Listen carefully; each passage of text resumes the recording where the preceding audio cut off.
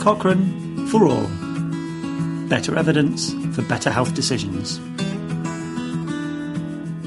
Casey Quinlan here with the Beyond the Room team at the Cochrane Colloquium, hashtag Cochrane for all, talking to Christine Borgman and Irena Pasquetto, who just completed a Fringe event. How and why do scientists reuse others' data to produce new knowledge?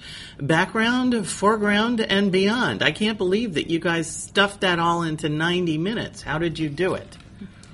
We did it by giving a brief introduction, throwing out a bunch of questions on the themes of Cochrane. Trusted evidence, informed decisions, and better health.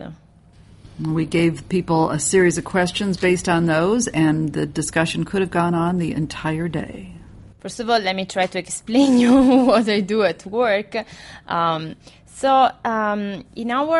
program at UCLA, I usually say that we are sociologists of science, that we study how science is done in practice.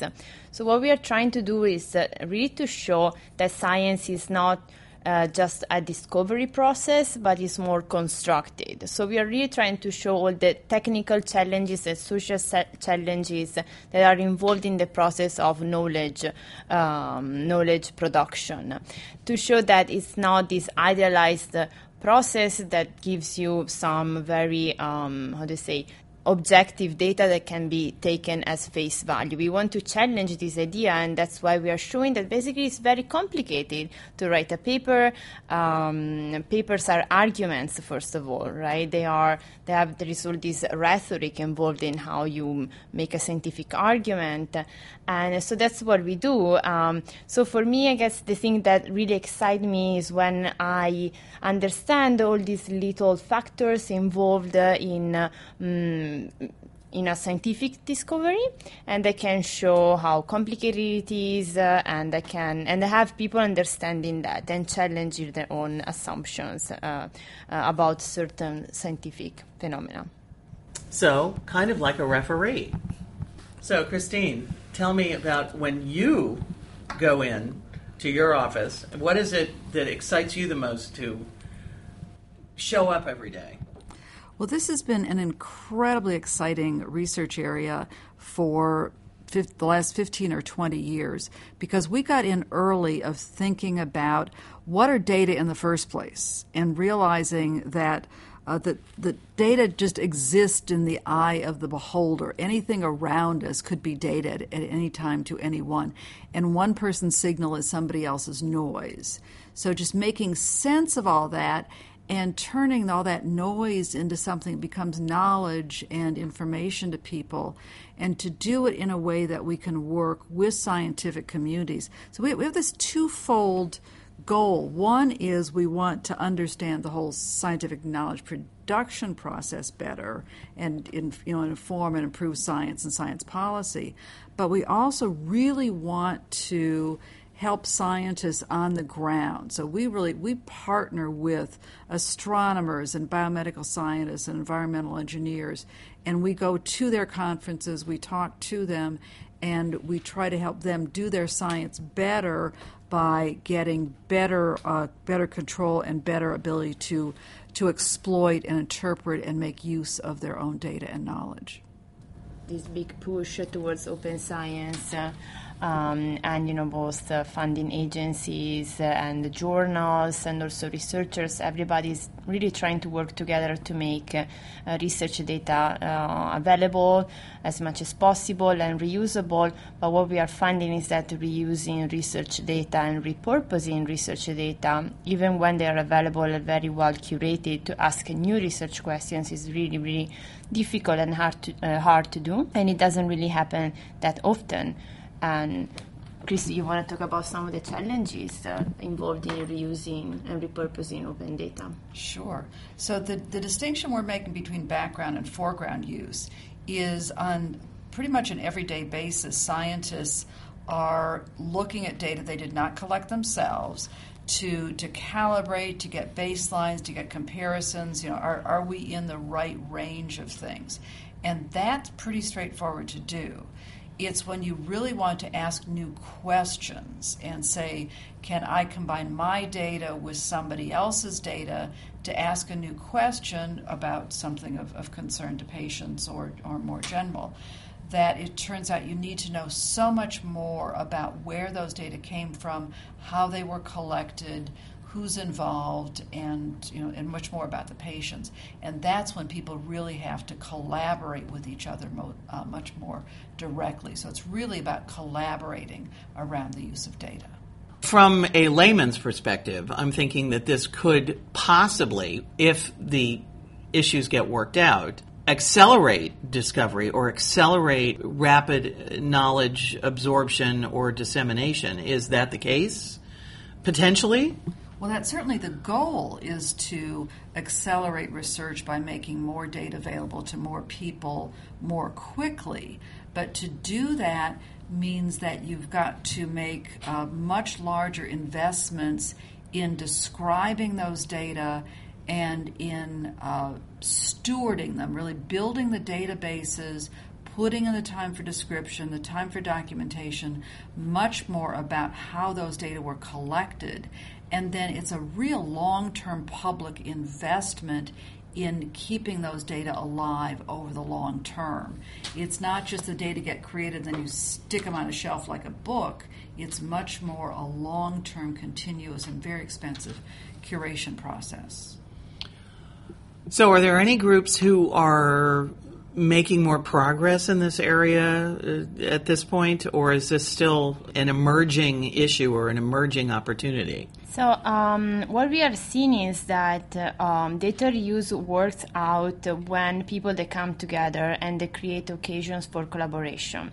So, for example, one thing is very important is to have the data reusers, so those who are interested in reusing data that is publicly available, to collaborate with the data producers, to those who create and produce the data. When you have an effective collaboration, when you have people who share a similar research agenda, then you have higher rates of reuse and novel analysis coming out of all the data. So the social collaborative aspect is really important to advance science and getting out more innovation out of all the data that is openly available. Is there any way to remove some of the blockades, either systemic, bureaucratic? What would be like one or two things that could start to break through and make this a much more widely adopted practice? One would be to invest much more in the bioinformatics and the information management as early in the process as possible.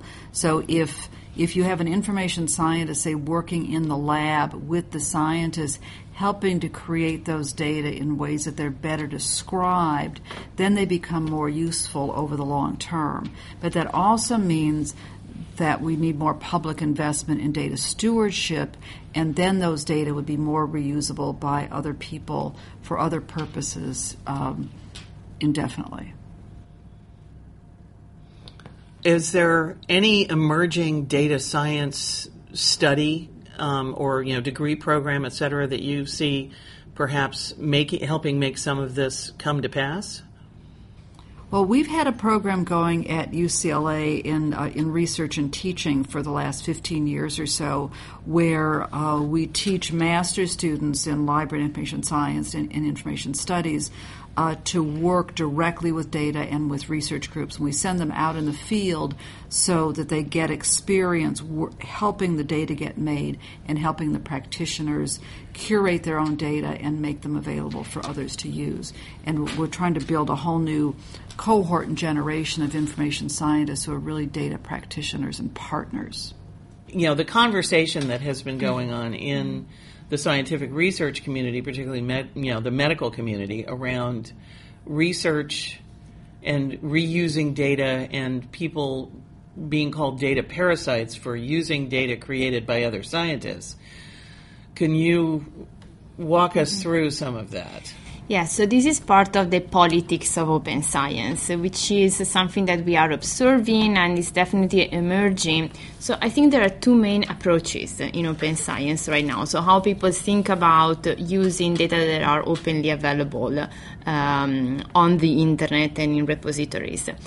So there is a group of the research, part of the research community who really push for collaboration. So those who talks about the data parasites and attacks the data parasites, they do so because they want to promote an environment where you have, as I was saying, data users and data creators to work together and co-authorship the secondary analysis of available data, which could seem, as you were saying, a way to control who reuses the data, and for sure there is an element in it. But on the other hand, you also have to understand that most of these data are collected by young career academics, by young researchers.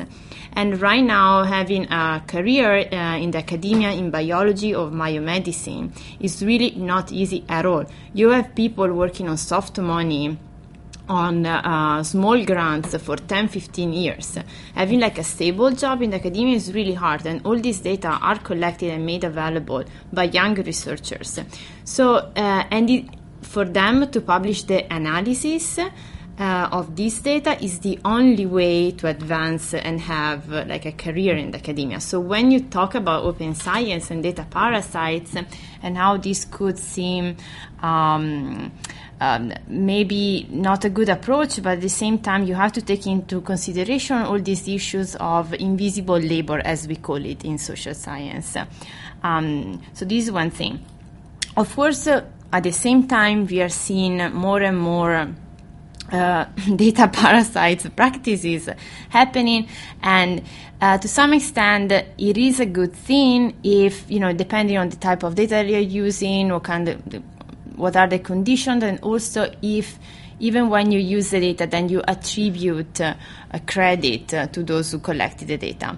And data parasite is also becoming, there are also competitions for data parasites we are seeing online, that people can participate. So you see like these two approaches emerging, those who are pushing more toward a competitive environment, and those who are more pro-collaboration. So when you think about this distinction, I think it's important to take into consideration that these data are collected by real people with real needs. We need to pay mortgage, etc. Cochrane for all. Better evidence for everyone. Follow the hashtag Cochrane for all to get the science and evidence to empower better decisions.